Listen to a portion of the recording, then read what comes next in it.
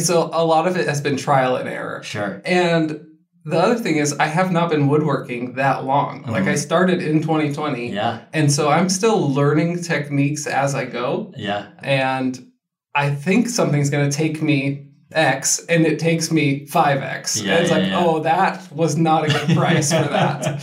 And so it definitely is trial and error. And I learned by the end of the project, I should have charged more or less for this. Yeah.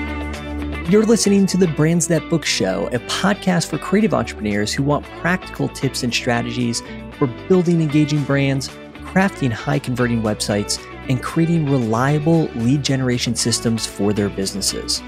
I'm your host, Davey Jones, co-founder of two agencies, a brand and website design agency, Davey and Krista, and the digital advertising agency, Till Agency. And I ask questions so you can find answers. This week's episode features artist Caleb Curtisi of Curtisi Co. Caleb's a woodworker, and I met Caleb earlier this year in Arizona while visiting some friends out at Showit headquarters, and it was fascinating learning about his business. While he's spent years working on his craft, he's only taken his business full-time this past year. And from the outside looking in, it seems like he's avoided so many pitfalls that many new business owners fall into. So I wanted to ask him more about things like how he took his business full-time, where he found his first few clients, and how he continues to regularly find clients, how he developed his pricing strategy. I think this is really interesting. Caleb's work is not cheap. So I wanted to find out how he had the confidence to price himself at a luxury level right out of the gate. I think pricing in particular is something that so many creative people struggle with when they get started. So it was interesting to hear about how Caleb approached it. And it doesn't really matter what industry you're in. If you're looking to take your business full time, then there are all sorts of lessons that can be learned from Caleb's experience. I think he is really dialed in, focusing on those areas of business that produce results. And if you run a business, you know that there are so many different areas where you could give attention. Figuring out what areas actually move the needle, super important, especially early on. As always, links and resources can be found in the show notes. Check them out at daveyandkrista.com. And if you enjoyed this episode, please consider leaving a review over at Apple Podcasts. Now, on to the episode. Well, Caleb, I'm thrilled to be here. All right. And we have a special episode because, if you're listening to this, you don't know this, but we're at the Showit office right now. And it is a treat to be here. It is. Yeah. It's an amazing office. Shout out to Jefferson for getting us set up in their webinar room. But if you can watch this on YouTube. So if you want to see what that looks like, if you want to see Caleb, join us over on YouTube. But I got the chance to meet Caleb a few weeks ago at this point. It feels longer. Yeah, it feels much longer than that. Yeah, right? And so it was the last time I was out in Arizona, and, we played some pickleball together. Yeah, hit it off, started following you on Instagram. Yeah. And I knew of your company, and I'm going to share this in the show notes. But if you get a chance, go to the show notes, watch the reel of them bringing this conference table in to the Showit office. And it's a conference table that Caleb built. All right. So I'd seen that, way in advance. I'd heard of you from Todd. So I'm excited about the opportunity to chat with you. But when we got home, Krista was with me for that trip. And when we got home, she'd see me on Instagram. She'd be like, who are you DMing right now? And every time I'd be like, oh, Caleb, And I'm like, it's like my new best friend. And she goes, does he know that? I was like, it doesn't matter. I assumed it. Yeah, that's right. So anyways, excited to chat.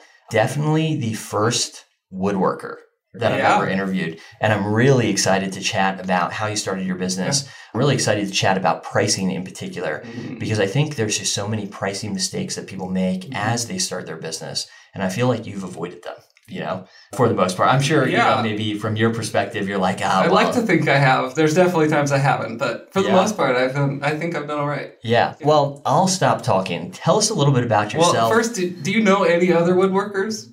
No, not really. Okay. I mean, obviously of them, Yeah. And I actually follow a few on Instagram, but we've never had one on the podcast before. Okay. So, yeah.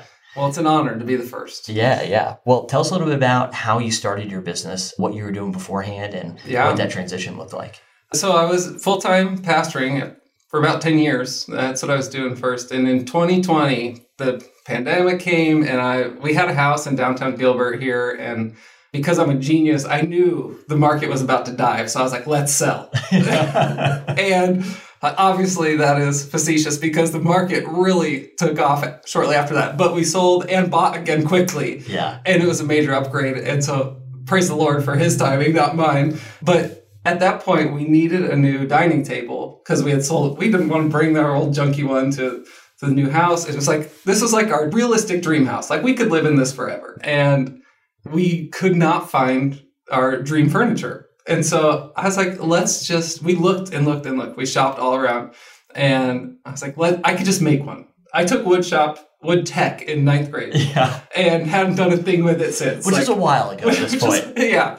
This is like, I don't know. I can't do the math. But I had totally forgotten about wood shop, essentially. I really liked it in 9th grade. My mom was like, you're so good at this. You should do this for a career. And I was like, you're my mom. What does that count for? You think I'm good at everything. And so anyway, we designed a table, or I found plans online. We didn't really design that one. And I borrowed tools from a friend, like went to his workshop, and I made this table, and it was hideous. It was okay, but it was really farmhousey. And there's tons of like cracks in between the planks, and it was made with framing lumber. And the way it turned out was fine, but it wasn't amazing, but I loved the process of building it. And there was so much satisfaction in like, I made this. And then we're furnishing this new house, and we needed a credenza for our living room. And this time I decided, okay, I'm going to buy real hardwood. I devoured YouTube tutorials. And then had another friend help me who was a little more serious about woodworking. And he has a hobby like in his side yard. And I made this credenza. And then the finished product, it took forever, like months and months of work. And it was like $700. So at this point, you're not saving money by making your own furniture. I guess maybe you are, but I was so proud of how it turned out. Like it's still in there today. And I looked at it every day. I felt like this makes my life better. Like my life is enriched by the beauty and me and my wife designed it together and made these decisions. And then it came out, and I can look at it now and see that, there's mistakes. I do this different, but I'm still really proud of it. Yeah. And then we needed bedroom furniture. And guess what? We didn't look anywhere. I'm just like, I'm going to make it.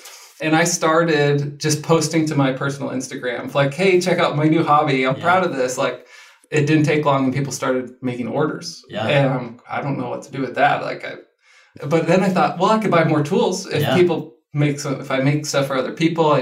Then I took the profit from those and bought more tools and started having a workshop of my own. Yeah. So at this point, people are starting to notice the stuff that you're doing, and they want you to make them furniture. You're really just working out of your friend's sort of off of his tools at this point for the most part. Borrowing. I bought some really basic tools that I felt like I needed to, and then was like upgrading as I started. Yeah, so I took over like a portion of the garage. Yeah. We have a 3-car garage.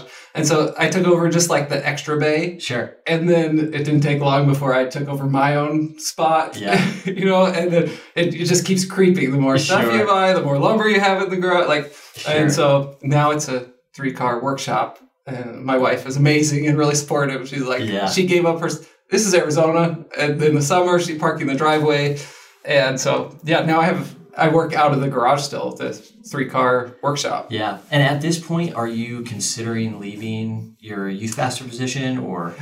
At that point, I wasn't really sure. There was like months of torment in trying to decide what I want to do. And obviously I'm a person of faith working at the church, and I'm trying to discern calling at that point. Like I've done this for 10 years. I love the church. I love the people here. I don't know if I should leave this, but at the same time, like the passion for creating and becoming an artist was like just growing and growing, and like all my free time went to woodworking. Yeah. And so I'd cut like a lot of social life. I'd cut a lot of hobbies. Like it was just like I would work and I would woodwork. Yeah. And through months of prayer and discerning, I felt like I heard from the Lord, you just do what you want to do. Like either way is right. Like you're free to make this decision. Yeah. I've given you desires, and you can follow that. Yeah.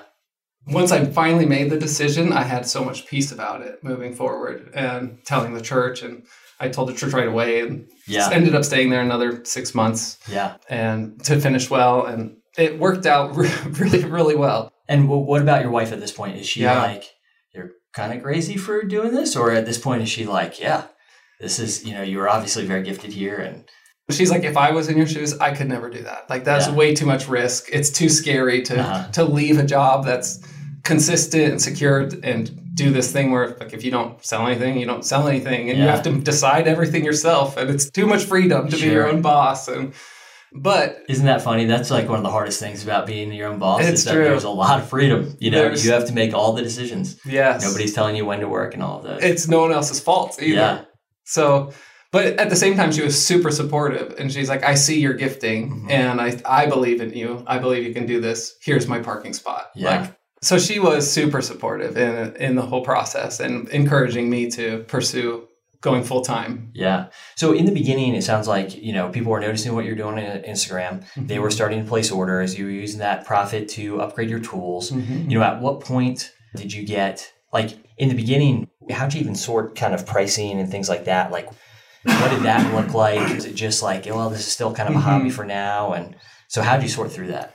Yeah, that was really tricky because I would go on these Facebook groups of other woodworkers and they would have models for how they price things. And I'm like, how are you surviving if you're doing this for a career? Like, if you're just doing 3 times the materials, like, it doesn't make any sense to me. And I had a mutual friend, Annie and Charity Maurer, approached me, and they had this is a really cool story. From Charity's childhood house, they had this huge Aleppo pine tree that was getting cut down, and they had saved a huge slab from it. And they came to me and said, will you make a mantle for our fireplace? Like, this is a special piece for us. We see that you're woodworking and we like your work. Like, would you make this for us? And how much would you charge? Yeah.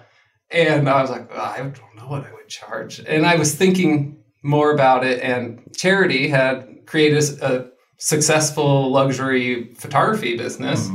And I thought, man, I don't have any brand. I don't have any reputation. Besides that we're friends, that I don't even know if they would approach me about this. Yeah. But they have this thing to offer, and I have this thing to offer. I said, I'll do it at cost of whatever the materials cost if you teach me how to build a brand. Okay. And because I knew the only way I could make a living in woodworking is to reach a luxury market. And she had done that. And I'm like, I don't know how to reach these people who are not in my circles. Yeah.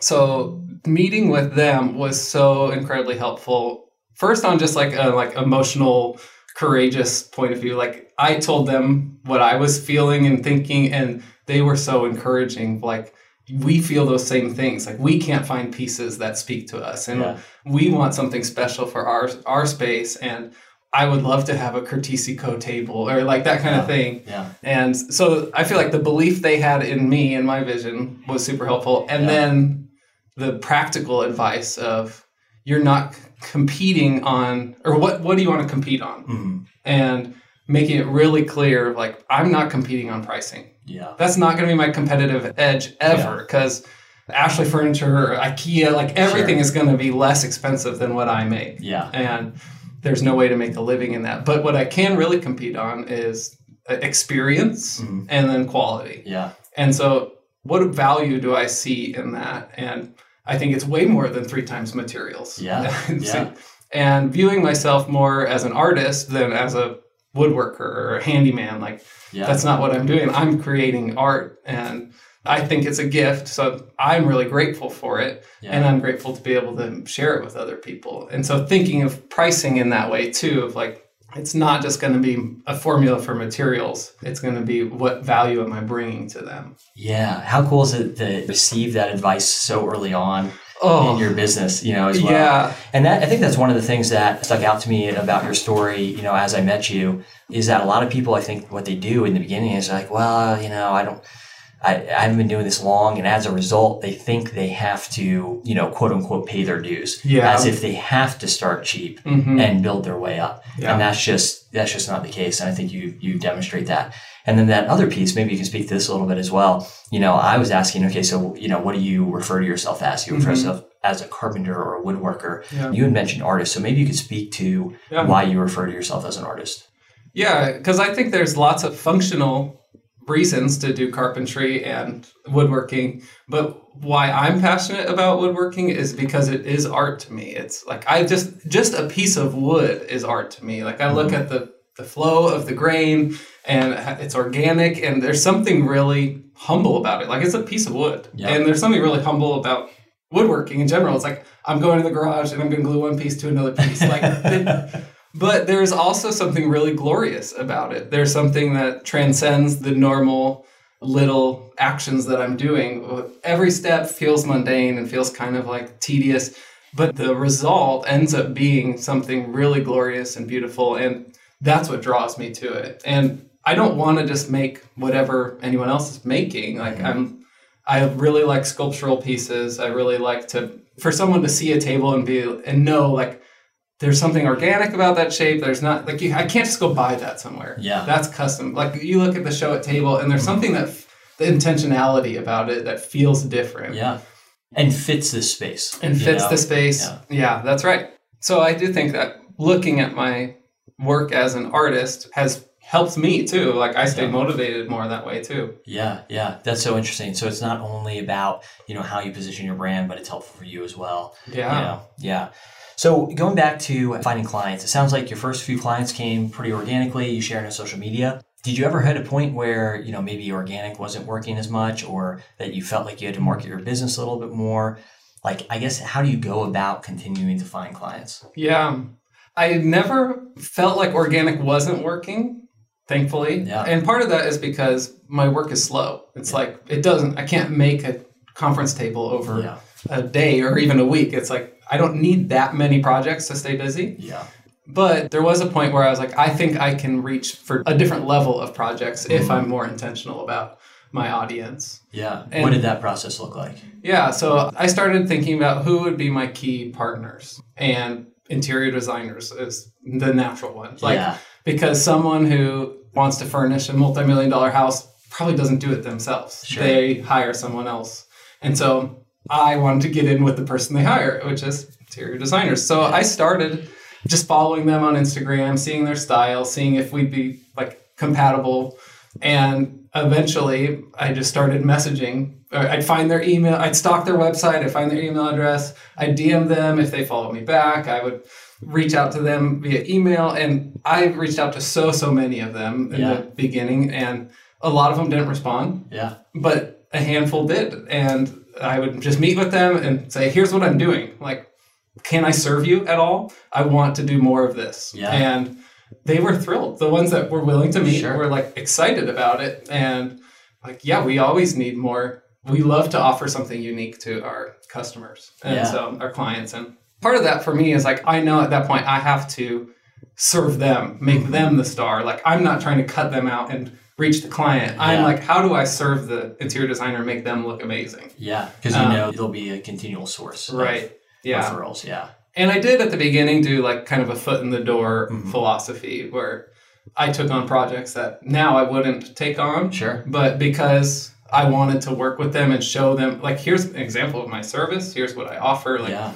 I do videos for in the shop that are directly for the clients. And so people aren't getting that elsewhere. I feel like that's one of the ways I'm competing is on service. And like, Dan and Laura, here are your benches that I'm working on. Here's the techniques that I'm using. I'm so excited to get these to you. And I love it because I get to share my craft, and people don't realize all the intentionality that goes into creating something.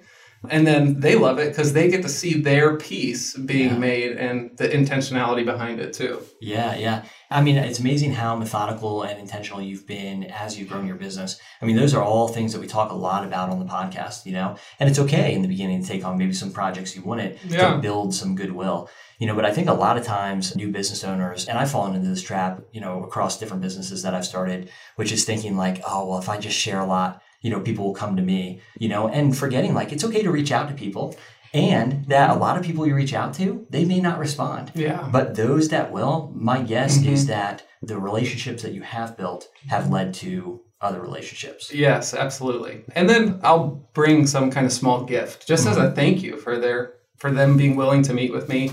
I'll bring a bud vase or something, and that has led to other people seeing. They'll go to the interior designer's house and be like, hey, where did you get that? And then that leads to more commissions. And that's a strategic gift, though, because you don't want to just get them anything that like has your logo on it. Sure. but something like this is right up their alley. It's like abstract and organic and beautiful, and they proudly show it off in their house. And then it's like they're going to tell people about the thing that they like. Yeah, yeah. And you also do a good job of just sharing in general. You know, even before we started this podcast, you were like sharing on social media, and I was like, I could never remember to do this, you know? So I'm thankful for that. I mean, I just got back from a retreat for Show It Design Partners. I took 0 photo or video. Well, they took hundreds for you. I know, fortunately. I was like, Krista, I'm so sorry, you know? So that's something that you do well. I mean, I think just in general, sharing to social media. But one of the things that you also do is you have a newsletter. And actually, I think the first time I saw one of your bud vases was at Todd and Elisa's house. Mm-hmm. But after that, you know, I see them at least monthly, you know, on your newsletter. Mm-hmm. And that's something else I wanted to talk to you about. That's something that you've obviously started early in your business. And I think that a lot of service-based businesses that we talk to, they're not always clear about, okay, well, how can I make this work for my business? Yeah. You know, it's maybe a little bit more obvious for somebody who's doing e-commerce, they're running some sort of online business at scale. But for a service-based business, sometimes people are like, how do I get people to sign up? What does that look like? Mm-hmm. So I'd love for you to just speak to, you know, how you've used newsletters in your business, what kind of value that's brought to your business as well. Yeah, I feel very fortunate that people want to know what I'm doing. Mm-hmm. And so for a while, through church, there's a group of people that are much older and that aren't using Instagram. And they're like, what are you up to? Yeah. And I tell them, like, I'm on Instagram and I share things regularly, and it means nothing to them. But they want to know. And so that was actually part of the reason I started the newsletter. That's amazing. Because they want to keep up with me. And I genuinely want to share with them. Yeah. So that's one of the reasons. It's value for sure is like I get sales from the newsletter. Mm-hmm. But also I have thoughts about life and beauty and woodworking and how they all go together. And I want to share those.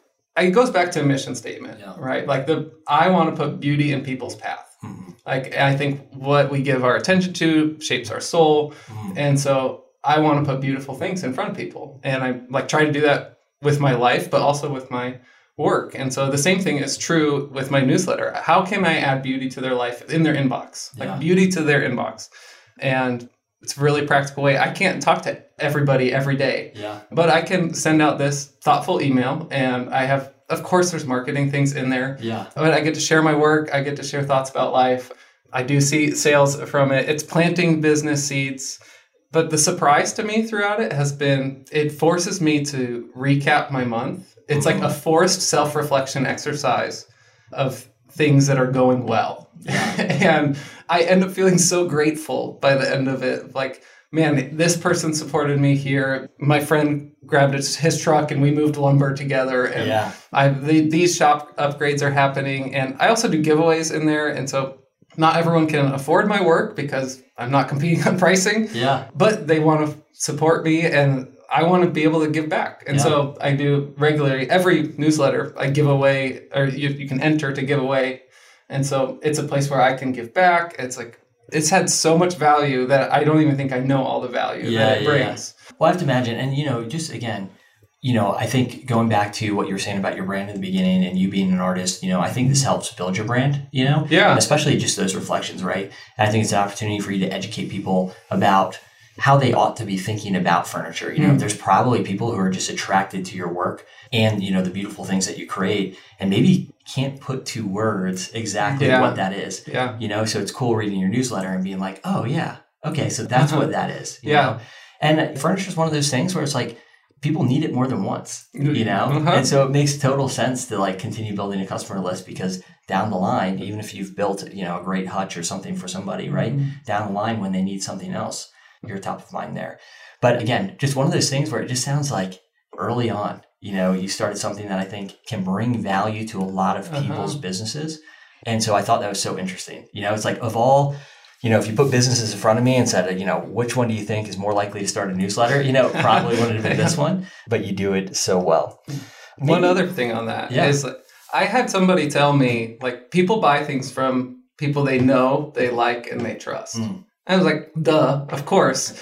But if you don't know that someone's doing something, then they're not going to think of you. And so it's another way just to put myself out there of like, hey, I'm doing this. And maybe if you read this, they'll like, I can't control if people like me or not. Yeah.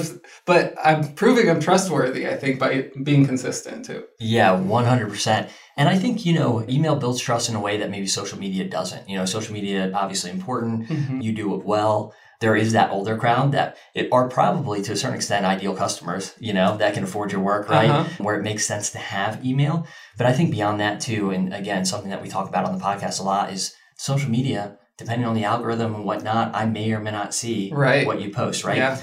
Even though I follow you, right, and I'm pretty much DMing you every time you post, right, I'll miss a post, it just is the nature of the beast, right? But email, I pretty much have to go through my email to archive that, right? So it's just a way to really get in front of somebody for sure. Yeah. So, well, I'd love to talk maybe a little bit more about pricing. If you have anything to add to that conversation, I know we talked a lot about pricing already. I guess one of the questions I want to ask is about, has it been difficult to price different items? Because it's not like you're an artist that only builds tables. Do you know what I'm saying? Yeah. It's like you built a beautiful cutting board, right? I mean, and this thing was a beast. It was huge, right? And I'll post that reel in the show notes as well so people can see what we're talking about. So is it difficult to go from pricing like that item to maybe a bigger item like the Show It conference table, for instance, Yes, it's absolutely difficult. And I don't have a formula. Yeah. And so a lot of it has been trial and error. Sure. And the other thing is I have not been woodworking that long. Like I started in 2020. Yeah. And so I'm still learning techniques as I go. Yeah. And I think something's going to take me X and it takes me 5X. Yeah, and it's oh, that was not a good price for that. And so it definitely is trial and error. And I learned by the end of the project, I should have charged more or less for this. Yeah. And so I think now I just err on the side of charging more. And because I have a lot of orders, I'm not trying to drum up business. Sure. It has worked out. And I'm okay saying no to more things because, again, I'm not competing on quantity. Yeah. I'm trying to get high quality projects because that's what I want to pour my heart and soul into. Yeah. I'm a limited person.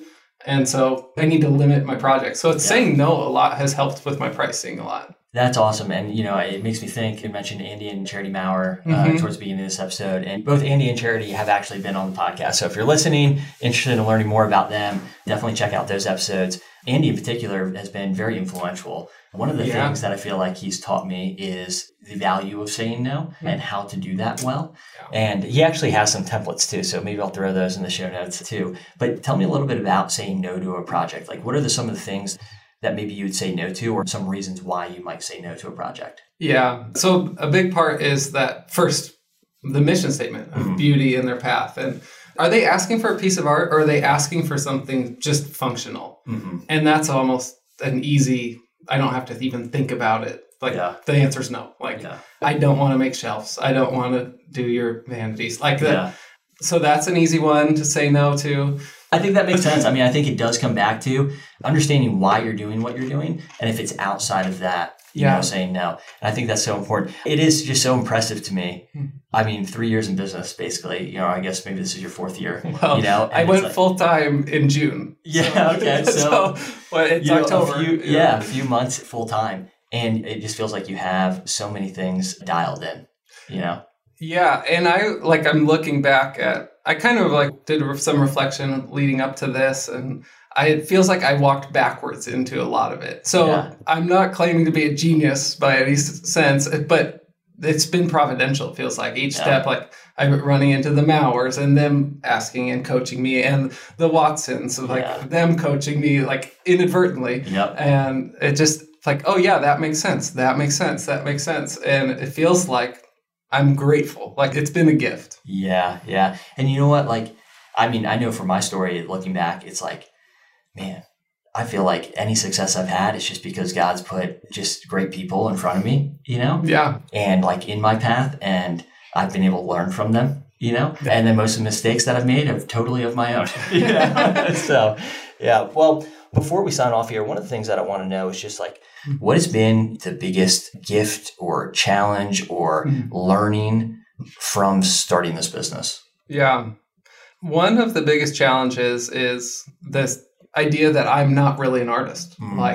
you can't really do that. It's this imposter syndrome that people talk about regularly. And that's like a real thing. And I hate the phrase fake it till you make it, because that just feels so inauthentic. Like I just have to pretend I'm something until people buy it. And I saw somewhere someone said, face it till you make it. Yeah. And like that resonated, because there's tensions in your life. There's going to be challenges in your life. Like you're going to need to be resilient, and if you're going to just avoid them, nothing's going to happen. So like you need to face that until you actually are the expert in your field, until you actually do have a brand. And so just continually coming back to face the tension instead of avoiding it, running away from it, has been the huge lesson and a huge gift. Yeah. Well, I think that's such a great piece of advice to end on. If people want to follow along, if they want to sign up for your newsletter, where can they find you? CurtisiCo.com is my website, and then also at CurtisiCo on Instagram. And there's links to my newsletter in those. So you can jump in on the giveaways, and I'd love to respond to them. I like to hear back from people on the newsletter. I want it to feel like a conversation, like I'm sharing my life. I want you to share your reflections too.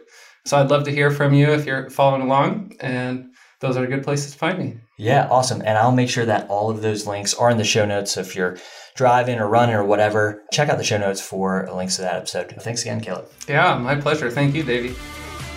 Thanks for tuning in to the Brands That Book Show. If you enjoyed this episode, please consider subscribing, leaving a review on Apple Podcasts, and sharing this episode with others. For show notes and other resources, head on over to daveyandkrista.com.